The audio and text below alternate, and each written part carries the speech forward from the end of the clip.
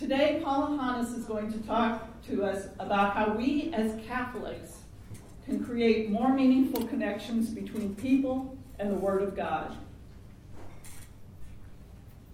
If you'd come today, you could have reached a whole nation. Israel in 4 BC had no mass communication. This single line from the song Jesus Christ Superstar has had a strong influence on Paula Hannes as a teenager.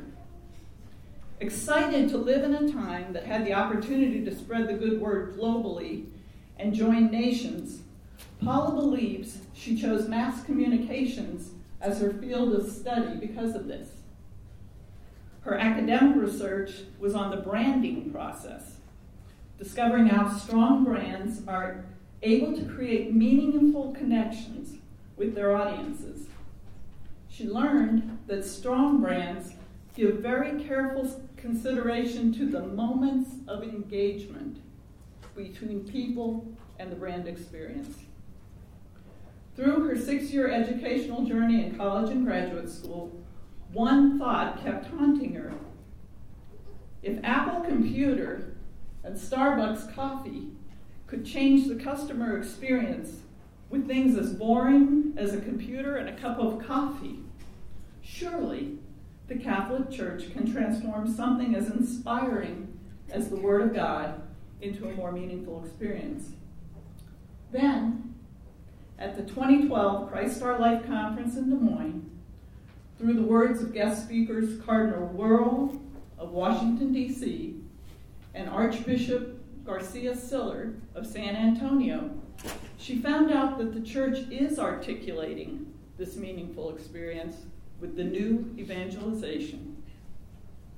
Today, Paula is going to share with us one facet of this process.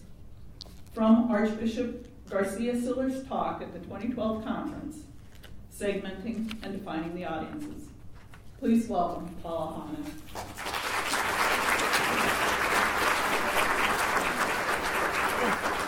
Thanks, Chris.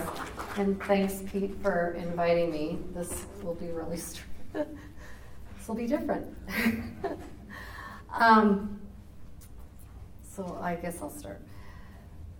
When Archbishop Garcia Siller of San Antonio stood up in front of a crowd of 5,000 people at the Christ Our Life Conference in 2012, he broke the world into 4 groups of people. He said there are believers, there are non-believers, those that are seeking, and those that are drifting away. In fact, this idea of placing people into 4 categories was so valuable to his message that in the short time he had with us, he repeated it 4 times. At the end of his talk, he raised his hands and said, "Remember, believers, seekers, drifters, and non-believers." It took 4 times, but in the end I understood his point. Archbishop Garcia Siller wasn't wearing the hat of the archbishop or of a priest in front of a congregation anymore. He was wearing the hat of a marketing director. And what he was doing was he was talking to us, not his congregation, but he was making us all his sales and marketing team. And what he was doing as a good marketing director, as they all do, was segmenting the audience. He segmented the audience so we could start targeting our messages. He then explained, with regards to our call to be witnesses and the new evangelization, connecting with believers is his job, just like it was the Archbishop's job. Connecting with those that believe is the job of the priest, the minister, the spiritual leader, the rabbi, anyone like that. It's their job to bring the Word of God to believers. With regards to non-believers, I love this part. He strongly suggested that we leave that part up to God and to the Holy Spirit, because odds are it's going to take some sort of a miracle in order to change the path that they're on. So he said, not even us priests can do that. I thought that was really kind of funny. But he said the task, he said our task as believers is to deliver the message, the good news, to deliver the message of God, the Word of God, to seekers and to drifters. That's our job. I think the Archbishop, that's a lot what he was talking about too. Through our actions, and maybe sometimes our words. He said that in the end, that the drifters and the seekers, they listen better to us than they do to the clergy. And that's why it's our job. And in a way, I mean, I'm just kind of going off this, maybe that's why Jesus came to earth, was to give us an example of how to do this, in our lives. Why he took the fat flesh. He said that we don't have to change the message itself. The Word of God is perfect. So we don't change the message, but we're changing the way we deliver it and the way that we say it. We need to change the way we proclaim and celebrate the Word of God. He then encouraged us to cast our foolish pride and our egos aside and start to act authentically from our soul. He used words like illumination and inspiration, and he challenged us to be enthusiastic, to be creative, and to be bold. He continued. He said they, the seekers, the drifters, and the non-believers, they say that the word is irrelevant. The message is irrelevant. They say that we are out of touch. And they also say that we're hypocrites. So why should they listen to us? Why should they see or understand? Why should they listen to us? And then he did what all great spiritual leaders do. He left the stage. And I'm like getting it, this is rocking and rolling to me, okay? I'm like, oh my gosh, he's finally saying exactly what I've been wanting to hear all this time, that the word is perfect, but it's not necessarily the word, and they do think we're hypocrites, and they do think that, because we are hypocrites, we're human, sometimes we act the wrong way. So I'm like, oh my gosh, come back, because I love what you're saying, but you haven't given me the directions. You haven't given me the instructions on how to do this. So, you're like, set me up, and then now where do I go after this, right? So I'm sitting here going, ah! And so I'm sitting here going, okay, let's review. So the drifters and the seekers listen better to us, the believers, than they do the clergy. And he wants us to proclaim the good news to a group of people that believe the message that we have is totally irrelevant, okay? Believe that we, as believers, are totally out of touch with reality and what's happening in the world. I love that when they talk about in the world and out of the world.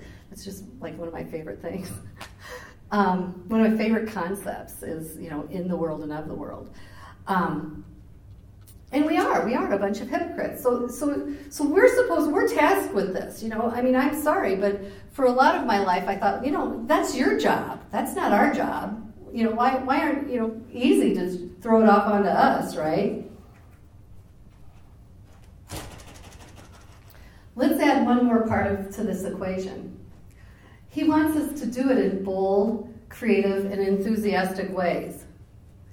Well, seriously? And I'm sitting here thinking while I'm talking about the speech, and that's like how I felt when Pete called me up and said, oh, and by the way, the Archbishop's going to give 2 talks before yours. Well, I've heard the Archbishop talk, and I want you to know, I told Pete, I'm not doing it. Because I'm not following the Archbishop. I'll do it ahead of him, but I'm not following him. And Pete's like, no, you are. So no sane person would do this, right? He's engaging, he's wonderful. So let me introduce myself. I'm Paula Hannes, and I'm the insane one in the group here. So, not only did I say yes to the Archbishop, following the Archbishop, but I also have been trying to connect. I mean, you kind of ponder. This is, honestly, I would suggest anyone doing this, because this is really a good self-reflective. The Archbishop said that we need to pray every day. Well, every day I kind of reflected on what I was going to say. And that started, I think, last September, maybe even August. And so, every day, and so it kind of replaced prayer for a while, but it's a great personal journey. And so I'm sitting here going, okay, I get how to connect with people. I know all that. Yes, I know I'm supposed to be here, but why am I supposed to be here? Why is the message about connecting with seekers and drifters? Why have you chosen me for that to be my part of my life and my message and my way to be a witness? Why is that? And, I got to tell you, because, and once again, off speech, but also for, okay, let me count.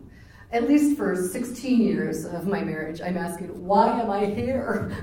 Why are you putting me in this situation within the world? So out there, and why are you? And once I embraced that fact that that's where I am, and this is a lesson, and this is my journey, and this is my faith journey, where I'm supposed to be, then I realized, what am I going to learn from this? And I started trying to learn. So then when I sat back, back in September, and I'm reflecting on all of this kind of stuff, and I'm realizing I am here because of who I am. God chose me right now to do this today because of who I am. And it's because of the family I was born into. And it's because of the family that I married into. And I've got to say that they're not bad people. They're not at all. But at the same time, in my faith journey has been different than a lot of the people that I've been associated with. I really, they're like, Archbishop called them elementary. Maybe it's elementary in their faith journey. I love that term too. I don't know about you guys, but I wrote that one down. That it was this finger, the pointer finger on this hand, which is the right hand, where he said that it's our job to continue learning and to continue seeking the answers, okay? So we're all, in a way, we're all seeking, and we're all, I hope you're not drifters, we're all believers, and we're all a little bit of seekers. We're supposed to continually be seeking and trying to find those answers. So when I say that it's the family I was born into and the family I married into, it's not that they're not believers, and it's not that they're drifters or they're seekers, but that is a part of my story and my journey, was where I was or where I am in my life. So Archbishop Garcia Siller calls them drifters and seekers. In Pope Francis's book, The Church of Mercy, he calls them the spiritual poor. And I like us to remember that term, because sometimes when we think of the poor, and when Pope Francis and the Bible and all of that talks about the poor and helping the poor, and I think that's what Archbishop Jankels was trying to say, was that there's other kinds of poor. And in my journey, my faith journey has always been the spiritual poor. The rest of you do a great job with those that are materialistically poor, and also a lot of people take care of the materialistic poor. So I've always felt my faith journey is more for the spiritually poor. And so that's what that's what I like to talk about. The other thing that I love, this is some of the things I love when I do my research, is Pope Francis calls this group of people those living on the outskirts. And then in a message on September 2nd, 2012, at Medjugorje, our Blessed Mother used the phrase, "Those of your children who have not yet come to know the love of the Heavenly Father." I, on the other hand, call them my friends and my family. So I recently overheard my husband call me a closet religious person to, actually, it was my brother-in-law who I was staying overnight last night with, and he said, "What are you talking about? Am I in your talk?" And I said, "Well, not really. You're not really in my talk. It's just this one time when you looked at my husband really crazy because I had said something somewhat, like a believer would or a witness would, and he looked at him like, gosh, I've never heard those words out of her mouth before." And my husband goes, "Well, she's really just a closet religious person. She hasn't come out of the closet." So, and it is a good way to describe my faith journey over most of my adult life. You see, I grew up in Des Moines, and I went to Catholic schools. I went to 12 years of them. I went to Dowling High School. I had a very clear understanding of the importance of prayer in my life. John Leonetti, I don't know if any of you have heard him, but he came and talked to our parish, and he says, life is messy. And that's where we find God, in those messes. And so every time my life got messy, I immediately went to prayer. I went to God. Whereas there's a lot of people not doing that out there when they're in their messes. And I found out a lot of people close to me aren't doing that. And I was shocked to find out there's a whole world out there that don't think this way. There's a whole world out there of people that don't use prayer and the Word of God to comfort them in difficult moments or to help them with their day-to-day challenges. In fact, not only is the whole concept of profound faith foreign to them and not in their vocabulary, but they're also willing to mock and ridicule you if you even mention being guided by faith or having a trust in the Lord. I got to tell you, this was totally foreign to me. I mean, I grew up in the whole Catholic thing and going to schools. We loved our faith, and we did not ridicule people. We joined in on them. So I was living not only within my personal lives and within my friends and my communities, but also in my faith community, because I grew up in a church where celebrating the Word of God in bold, creative, and enthusiastic ways was expected. It was a way of life. That's what we did. Trying to be illuminated and inspired, that's what we tried to do. But I go out into these smaller communities and stuff. Now this group here, I would say that's what I'm talking about. I grew up in a faith group more like yours, where we were comfortable within each other and within our surroundings. But then once you get out there and, think about how big Cedar Rapids is and, how many of you are here, right?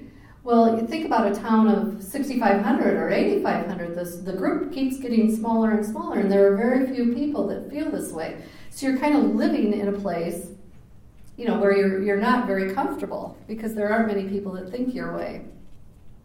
How I long to come out of my closet, start celebrating again with passion and joy.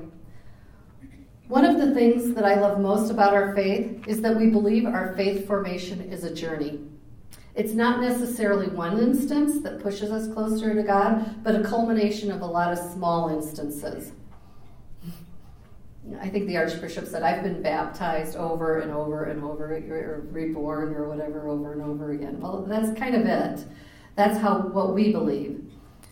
One of the small instances that happened to me about 15 years ago was when my oldest son was confirmed. This incident changed the way I started proclaiming and celebrating the good news within my immediate family. It was towards the end of the service. I'm going to try not to read it, okay? So it was towards the end of the service, and we were all packed in the church, shoulder to shoulder. And my family, we were in the back pew. And then in the pew in front of us was the family of one of my son's classmates. His name was Gilberto, and he, like my son, was one of the confirmation candidates. I was really surprised to see Gilberto's grandparents there because they're from Puerto Rico. And I'm sitting here like, ugh, boy, did I drop the ball. I didn't even tell my son's grandparents that he was being confirmed, let alone invite them to the service. I mean, we were thinking of confirmation as, oh gosh, we don't get to go to that ball game today. We have to go do confirmation, So that's kind of the road we were going on. And it was at the time of the blessing. And when the service is almost over and everybody raises up their hand to bless the new confirmed, new confirmation young people, And all of a sudden, Gilberto's grandmother, and she's just this short little Puerto Rican woman, jumps onto the kneeler. And they say to raise your hands up to all the candidates, and so everybody raises their hands. She raises 2 hands. And then she immediately looks, because that's why she was on the kneeler, she had to look to see which one of them was her grandson. And she immediately points both of them across the room to her grandson. And I'm like sitting here, wow, you know. And there was nothing fake about this. This woman wasn't doing that because she wanted to show the people in the congregation how faithful she was. She pointed those arms at her grandson. I could see the positive energy going from her fingertips to his head. I know that she believed not only was that blessing going to go into his head and straight down into the depths of his soul. I know that she believed this, and she was doing it authentically. She was doing it because she loved God, because she wanted to share her positive energy with her grandson. And I thought, oh my gosh, that's what I want to be. That's how I want to celebrate. And in the ride home with my family, I said, in the car ride home, I told my family what I had seen, and I said, from here on out, boys, I am going to start being that passionate and that authentic and that enthusiastic about my faith at home and at church. From now on, I'm a different person.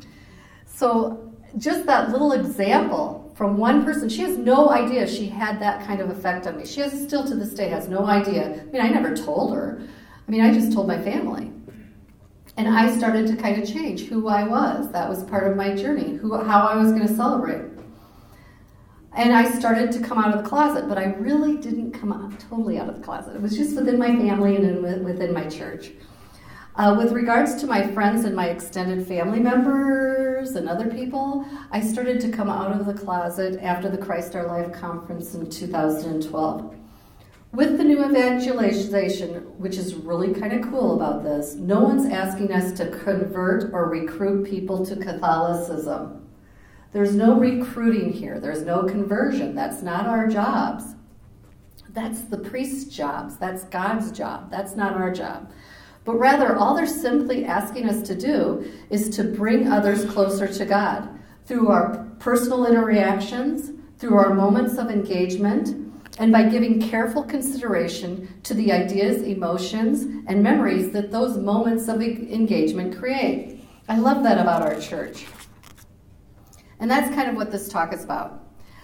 I'm going to try to give you some tools and strategies that I've used, or in some cases wish I had used, to connect and engage with my family and friends while trying to remain faithful to the person that God wants me to be and maybe bring them a little closer to our Heavenly Father. Pope Francis says, as Christians, we can't be pessimists. We shouldn't look like someone in constant mourning. If we truly love, or if we are truly in love with Christ and sense how much He loves us, our hearts should lighten up with joy. And this joy will spread to those around us. I'm sorry. Oops. Did I hit something? No, but yeah, I bet you're right. So yeah, I can yell. I'm powerful. I have a good voice. Let us be the example of two drifters and seekers that God truly exists. Let's cast our egos aside, along with our arrogance, and approach them with kindness and understanding. Pope Francis says as believers, we shouldn't stay inside the pen with the other 99. We're supposed to go out and seek that lost sheep, the one that strayed the farthest. In my opinion, that's kind of like the drifters. Okay, we're supposed to go out and seek that lost sheep. And he says, the one that's drifted the farthest. Unfortunately, I'm afraid in today's world, there's more than one, okay? And maybe it's because we haven't done our job before this time. I'm not quite sure. But going outside that pen, thank you, Chris, to the outskirts, like Pope Francis calls it, is really scary because we expose ourselves to people who will question us and challenge us. Remember, they think that we're hypocrites. They think we're totally out of touch. They think the word is irrelevant. I beg to differ, but they do. Sometimes they even go so far as to try and tear down everything that we believe in. If we are going to go out and try to create meaningful connections with that lost sheep, we're going to need to leave the confines, the safe confines of our faith community and stretch out our hand to those in need. And when I say needy, once again, it's the spiritual needy. And we're going to need some directions on how to do this. One of the most important tools, and I think this is really interesting, because one of the most important tools when we leave the pen that we have is prayer. Prayer and patience. Patience is huge too. Instead of patience, maybe we should say timing. And at this moment, I'll just kind of tell you that when the Archbishop talked about the giving the pasta to the person, and that the person wasn't really ready to hear his answer when he asked, what does the good news mean? And he said, he just went on to serving other people pasta because the Archbishop understood that the timing wasn't right. Not that that guy isn't going to ask that question some other time, but that wasn't the right timing. So a lot of times, instead of, I'll say patience, or I'll also say the timing's not right. Just those are key words to me. Those are my clue words. Do I want to engage? I never want to engage with someone in a negative way, period. Never. There's nothing more beautiful than holiness. Not that I'm holy, but, that's from Matthew Kelly. I'm going to go off the cuff once again, too. The Blessed Virgin Mary gives us an example. She gives us a wonderful example. When they were going through those streets and he was carrying that cross, have we heard about her being ugly and her standing in front? As a mother of my son, if that was my son, I'll tell you what, you'd have a hard time getting through me. And I would end up looking really bad. I would end up looking very mean and all of that. I think she gives us a good example when we are walking through struggles or messy times in our lives. I'm not so sure that we're supposed to always, go all that way. I think sometimes you back off and you say, I need patience, or the time's just not right now. It's all about planting seeds, and sometimes that seed just needs a little more time. Okay, now I'm sorry, I've got to go back. Okay, so one of my favorite prayers actually comes from that statement that the Blessed Mother, the message in 2012 at Medjugorje. She says, you are calling me because you need me. I accept that. She doesn't say that. I've created the prayer actually. She says, I am calling you, but I converted it into a prayer for myself to the Blessed Mary, okay? So it says, you are calling me because you need me. I accept this mission and I will not be afraid. You will strengthen me. You will fill me with your graces. With your love, you will protect me from the evil spirit. You will be with me with your presence. You will comfort me in difficult moments. I say that prayer almost daily because going out into the world, like the Archbishop called it, is difficult. It's scary, but we have to remember that that's what we have behind us. Oh my gosh, isn't that a great shield? Isn't that great, pushing us out there and understanding that? Yep. And I can send it to Pete, and he can put it on the website. So it's because it's longer than this. I actually have it in my thing. But it says, you are calling me because you need me. Now remember earlier she called them those of your children who have not yet come to know the love of the Heavenly Father. Okay, so do you see how she categorized them, how she defined them for us?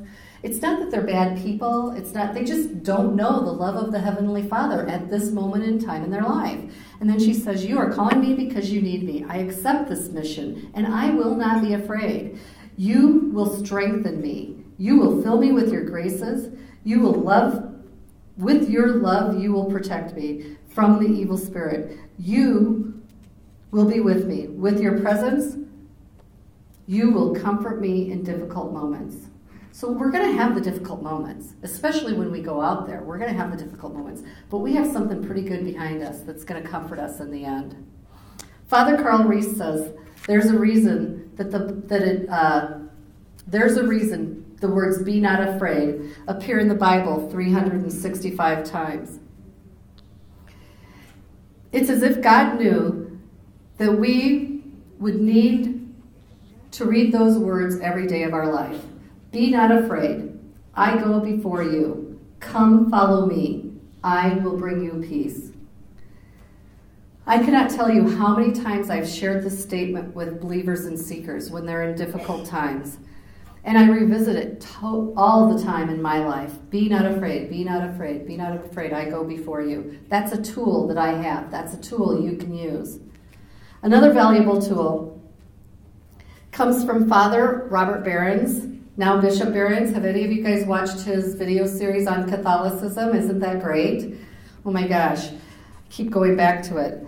In this series, he gives us a great tool to use when we're in those crossroads, those messy times, those messy situations, where it's really hard to discern that if the person coming at us or the crossroad is a road to God, or if it's where we are and you're kind of getting confused because we are human and we don't know all the answers, and sometimes they ask us kind of silly questions and we're sitting there going, oh my gosh, I don't know how to answer this and if I should answer it. So Bishop Behrens says that if it's true, if it's good, and if it's beautiful, it has a relationship with God. So I use that all the time. Life gets really messy, especially when you're out on the edge. So in order to bring some semblance, in order for me to be able to discern, I use that. I will say to myself, is it true? And let me tell you, I have to really, that's kind of a hard one for me because I have my own truths. Ask my children. So sometimes I have to really kind of go back to the Bible and find out if it's his truth or my truth, because they're not always the same. So we want to make sure that when we're thinking about, is it true? Is it God's truth? Okay? Not your own personal truth. And is it good? And I do this a lot of times. I'll say, okay, is it for the common good? You know, is it good? Is it going to move someone forward? And then his thing is it beautiful? And I feel like, I don't know, we haven't really talked about, but I'm an artist. And so I use the artist definition. You know how sometimes you see those paintings out there in the world and people call it art, and it's like it's a big black blob and nothing more than that, and you're going like, is this art? So the artist doesn't always define art as beauty, okay, as beautiful. But the artist does define art, beauty, the beauty of art, even that black blob, as something that inspires someone or something that enlightens someone. And it has to enlighten and inspire someone to grow or to move forward. Then it's considered beautiful. So I use that definition when it doesn't have to look pretty. It's not necessarily aesthetically pleasing, but it does inspire or enlighten, and it moves us forward. And that's what beautiful, I think the word beautiful really means. If I can answer yes to all these parts, then I know it has a relationship with God. And the next thing I need to do is I have to be open, because it's a totally different way of thinking or seeing. And so I'm questioning it because I'm thinking, well, that's not my way of thinking and seeing. So I have to open myself up to a new way of thinking and seeing. Because everybody out there in the world, you know, they're still children of God. They're not all bad people, you know. I mean, you know, so we've got to be open to their way of seeing too. We need to be able to connect with them with their words and the way they're seeing. And we're not going to be able to do it when we're using just our words. We're going to have to use their words too. In the book, The Church of Mercy, Pope Francis calls us to stretch out our hand and to those in need. Stretch out our hand to those in need, and do this without calculation, but with tenderness and understanding. I love that word, calculation. So many of us are so proud to be able to calculate. We're proud to be in control. We're proud about how we can organize and put on an event like this. Isn't that great? Look at these talents and everything that I have. I'm sharing them and all of that. But when Pope Francis says that he doesn't want us to be calculate, he's talking about when we're out in the world once again with our drifters and our seekers and our non-believers. And he says we need to do this without calculation and without tenderness. To calculate means to control. It means to decide what will happen. And we all know that we're not in control. So we need to do this just by being tender and understanding. But when you live amongst drifters and seekers, especially the drifters part of the equation, you will lose every time you try to calculate or manipulate. They know God is not calculative and God is not manipulative.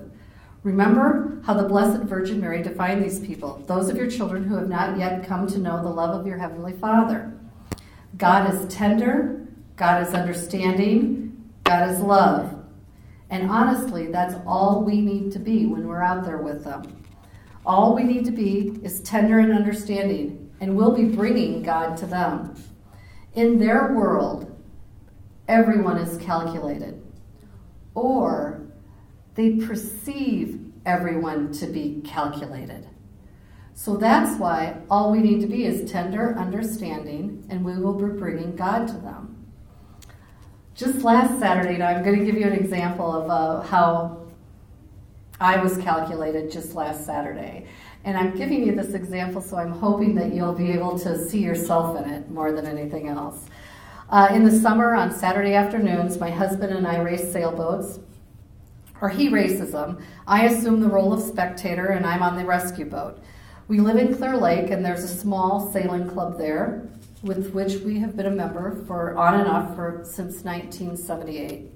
My job when my husband sails is to follow the race course a safe distance away, just in case someone has problems, or in case they need me. And actually, all I do is I kind of just run over there if they have problems, because I don't know how to solve the problems. I know nothing about it. My son had problems last year, and basically he swam over to my little boat. It's a little boat that he can hop into easily, and he says, "Mom, move." And so I just get out of their way, and they take over. But we righted the boat up, and everything was fine. So Clear Lake has been a large part of my life since I was a child. We grew up in Clear Lake and took all of our family vacations there in the summer.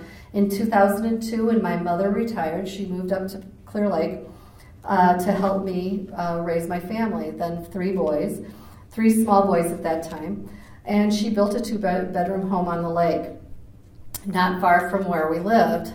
By 2011, my boys were grown. My mom moved back to Des Moines. Then because my brother had just had a son and she wanted to get close to that grandson. When in Clear Lake, we shared many of the same friends. My mother passed away in 2014, and so many of the memories that I have with her are very special to me, the ones that we had in Clear Lake. I really didn't know how special, because it just happened in 2014, until last Saturday. In 2002, we kind of helped my mother build that house by providing advice and assistance. And the gentleman who just bought it, who bought it from her, passed away, and so then it just sold again. And for several months, we've been seeing this house change and the siding's coming off. And I'm really glad the siding came off, because I didn't like the color of the siding that she had put on it. That's another story. And so last Saturday, I noticed he was out in his backyard, and I decided to pull over and to kind of introduce myself and tell him, who I was and how happy we were that he was in Clear Lake and he bought the house. Well, I calculated that, right? I thought, if this is going to be so nice, and I'm so joyful, and I'm such a nice person, he's going to be really happy to see me and all this. I walked up and I introduced myself to him, and he says, "Oh, so it's your mother I have to blame for the $40,000 that I had to invest into putting a new foundation in this house." And I'm looking at him, and he goes, "I heard that if she had put, I heard that if she had put the basement in at that time, it would have only cost her $6,000. But instead of spending the $6,000, now I have to spend $40,000 in order to do it."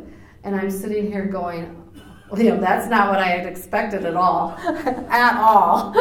And so I'm sitting here like, oh, great. Now what do I say to that? And he gets a phone call. His cell phone rings, and he goes, I'm a doctor. I have to go take this phone call. And so he leaves.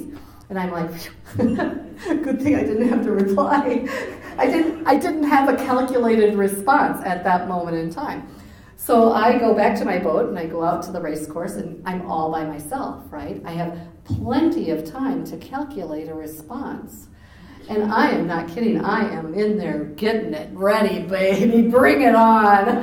And so I'm calculating this response, and but he's not there, right? So what do? I do what all humans do. I go over to my friend's boat, and I said, I can't believe that guy who she just happens to live a few doors down from him. So I can't believe what he just said to me. Oh my gosh, I can't believe it. And I can't wait to see him. Is he going to be at the picnic tonight? Do you know? And she goes, no, I don't think he is. And I go, oh my gosh, I had this, I know exactly what I'm going to say to him. I'm going to say this. And I shared it with her. And she's like sitting there laughing, and she goes, yeah, I've heard he's a little bit hard to get along with. He might be a little bit grumpy. Isn't she nice? And I'm sitting here going, thank God he's not going to be at the picnic. I'm afraid what I would have said to him. And I'm realizing that, we all have our trigger points. That was mine. I'm typically, I try not to be that way. And, I literally drove up to her boat and shared it with someone else. I mean, that's so wrong. That's so wrong. And I'm sitting here going, thank you, and that I didn't have to. But when you go out into the outskirts, that's what's going to happen. You are going to be thrown into these situations that's just going to hit one of your trigger points, and you're going to go way out in left field. And so we will be challenged, and we will be thrown off kilter. So that's just to give you an example of, that's why we need these tools that I'm trying to give you to be prepared to go out there and realize that you're going to do it. And, thank God that I have a little time to cool down and to realize that I should not go up there with a calculated response to him. A year ago, I was going through rough times, or a couple of years ago, I guess, with some colleagues, and a friend gave me some great advice, and I held on to it through the stormy weather. She said, be true to yourself. She said, don't let them change who you are. And I think that's kind of interesting, because I've given that advice a million times to my own kids and to some of my friends that were going through challenges. But when you're going through it yourself, you're clouded and you don't remember those things. If we're going to stretch out our hand to the needy and to those lost sheep, to the spiritual needy and those lost sheep, we're going to need new ways of thinking and seeing. Oops, there's the tender and understanding, I'm sorry. We're going to need to be true to ourselves.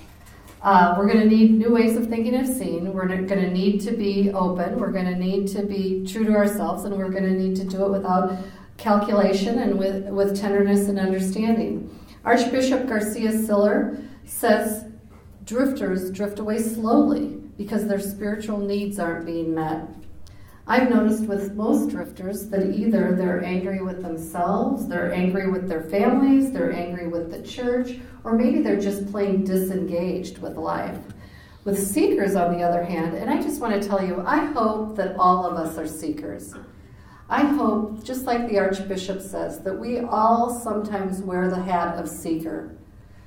Seekers, on the other hand, they have questions that need to be answered before they fully commit to their faith. Archbishop Garcia Siller says once the seeker's questions are answered, that they actually make better believers, and because they become advocates. And I would say that, for those up until the 2012 Christ Our Life Conference, I would put myself under the category of seeker more than believer. And then just decide, I was a believer. But, I was seeking those answers before I could come out and go and talk to other people, before I could go out to the drifters, and before I was really comfortable with myself. So as a witness, we've been tasked with delivering the message to drifters and seekers because they listen better to us. We don't need to change the message, the Word of God, but rather we need to change the way we say it and the way in which we deliver it. Well, as a marketing person, I've got to tell you that These two audiences are totally different. That's why I wish he would have stayed on stage and given me more. We need totally different strategies for seekers than we do for drifters. With regards to people who drift away slowly, most likely they're drifting away because they've had a bad experience or experiences. They are children that in that moment of time do not know the love of the Heavenly Father. Imagine how lonely that is. With regards to this group, I suggest delivering the message with our actions as opposed to words. Pope Francis encourages us to be tender and understanding. I'd like to add helpful. And you know one of the best ways you can help bring joy to a person's life? It's really simple. It's a smile. That's all it is. And sometimes we're the only person smiling at them. And sometimes that's all we need, and they kind of get a positive influence by us, and it opens another door, okay? Or simply by being positive, by being understanding. You know, they give ideas to people, and people are like, well, that's stupid. You know, that's not what our job is. Our job is to be positive. Well, maybe it will work. I don't know. Let's try it. You know, things like that. Remember, they are living amongst people who are calculated. They are living amongst people who take from them each day. Be the proof that God exists. Reach out your hand and imitate the little way of St. Teresa. She's probably, you know, really important in my life. And just little ways. That was the value of her. I think that's what brought her to sainthood, was because she defined what little ways are and how we can use them. Whereas with seekers, you can use words and actions. If you know the answer, go ahead and answer the seeker's question. Here's the problem with that, okay? Because, you know, Archbishop said something about fish sticks. Well, I was on a bus trip with a group of Catholic kids going out to Washington, D.C., or no, New York with them all, a band trip. And I got to tell you, we had 4 very faithful Catholics, all raised in Catholic families, went to Catholic grade schools, went to Catholic high schools, actually, you know, or whatever. I won't go into any more details than that. And the question came up of why we eat meat on Fridays during Lent, okay? And we all had 4 different answers, and we all thought our answer was right. And odds are, all of our answers were right. So sometimes we can't answer the questions. And what I always say about Lent is it gives me an opportunity, when somebody asks that, it gives me an opportunity to eat lobster on a Friday. You know, that's how great Lent is, you know. It gives me an opportunity to go out to dinner. Of course, that's not the real case, but it at least keeps the conversation, and, you know, sometimes I don't know the answer. My answer isn't right for you. But if you can answer the question, do. We need to cast our egos aside and every form of arrogance and speak authentically from our soul. If we are truly in love with Christ and we sense that He loves us, our heart should lighten up with joy, and this joy will spread to others around us. Cardinal Wuerl says, act, and I think the Archbishop said this well too, says, act in such a way that they ask you, what brings you such joy? And you can answer, because I know the love of the Heavenly Father. Well, no offense to Cardinal Wuerl, but odds are they're not going to ask you, what brings you such joy? But the question will be something like that. Why are you so peaceful? Why are you so calm? And then you can give them a real life situation, a real life answer. One of the things I'm most often asked as a mother of sons is when their oldest son, from other mothers, is when their oldest son gets his driver's license. And it starts like something like this. They say, I've watched you from afar while you were going through the same situation, and your boys were all driving also. But you seemed so calm. Why? You know, I'm going through it now, and I'm a nervous wreck. And they say to me, you know, they ask me, why is it that you were so calm? And I love it when they do that, because you know what, that just opened the door. Also, with seekers, don't try answering, don't give people advice. You can give your believers, but seekers and drifters, don't give them advice unless they ask. If they ask and they answer the door, or they open the door, then you can answer. So here's how I decided. When my oldest son got his driver's license, I thought, I am not going to live through this. I'm scared to death. How do people do this? And so, what did I do? What do you think I did? I started praying. And I'll tell you, every time I got into a car, I turned off the radio and I started praying to the Blessed Virgin Mary to protect and guide my family. So here I am talking to a seeker, and I'm able to share that story because she observed my actions from years before, came to me with a question, and I'm able to answer because of prayer. Isn't that great? That's how it works. That's how we plant our seeds. I think that's the scenario that's supposed to happen as witnesses. So I've got to tell you that today my 3 boys are all over the world using a variety of modes of transportation to get from point A to point B, and my radio is still rarely on. So remember, the definition of seekers is that they're seeking an answer, and when we're connecting with them in deeply emotional ways, I try to use my actions first, but then I also can follow up with words if they ask me. Drifters, they're not going to ask questions. I believe, odds are they're not going to ask you any questions because they don't really care. And if they did care, they don't think you have the answers. Just an FYI. So a lot of times I won't answer their questions. That's when I say, well, it gives me an opportunity to eat lobster on Fridays, because they're not really asking me the question. It's, once again, patience and timing, and I'm not going to answer that question to someone that's just going to make fun of me. Or like the Archbishop did, he's just going to serve pasta to the next person until they're ready. So when we're trying to connect with drifters, it is best to stick to broad topics like a belief in a higher power. Sometimes I won't even use God. I'll just say, I believe in a higher power, but sometimes they're at a point where I feel like I can say, I believe in God. That's why I am, or whatever.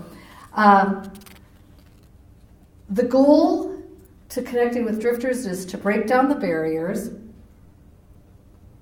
St. Francis says to us that we're supposed to be artisans of peace, and I love that term because it makes us all decide to be an artist, and I think we all should have a little more creativity and art in our life, so I love how he said that in his book.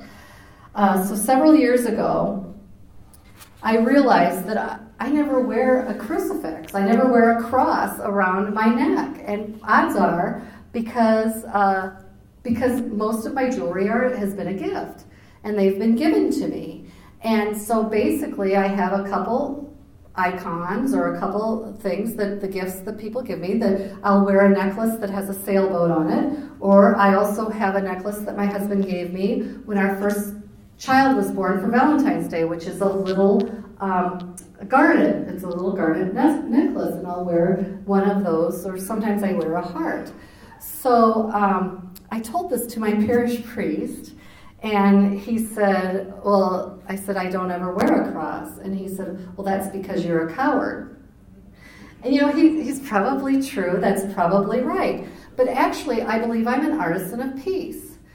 Because if I wear a cross, it's easy for me to connect with other believers. That opens the door to a conversation with other believers. And if I wear a cross, then it opens the door to the seekers, right? And they'll start talking to me. But if I wear a cross to the drifters, closes the door.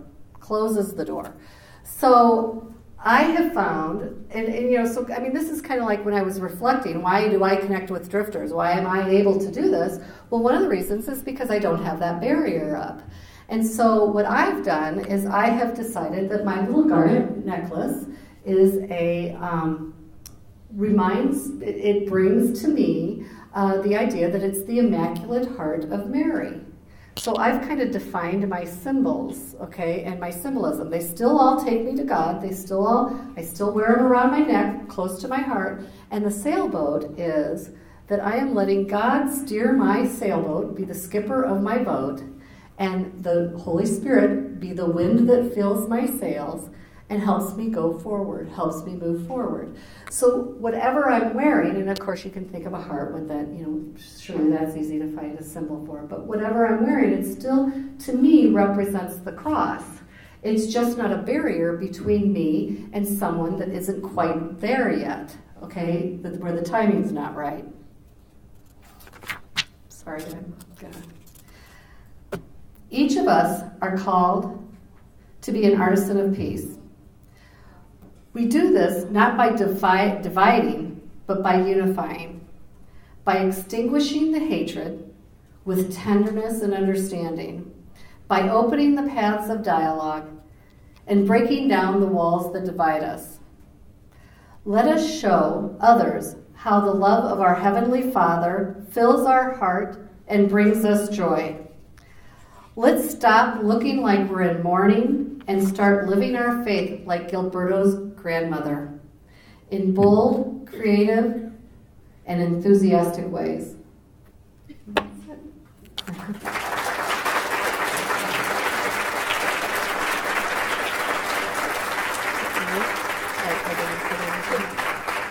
Thank you, Paula. I really appreciate the fact that you were the courageous one who followed the Archbishop and you gave us a glimpse of what living the kingdom looks like in your life and makes us reflect on how in our lives living the kingdom might look. So thank you very much. We really, really appreciate it. And I said I wasn't going to announce it, but we are going to move into the church now.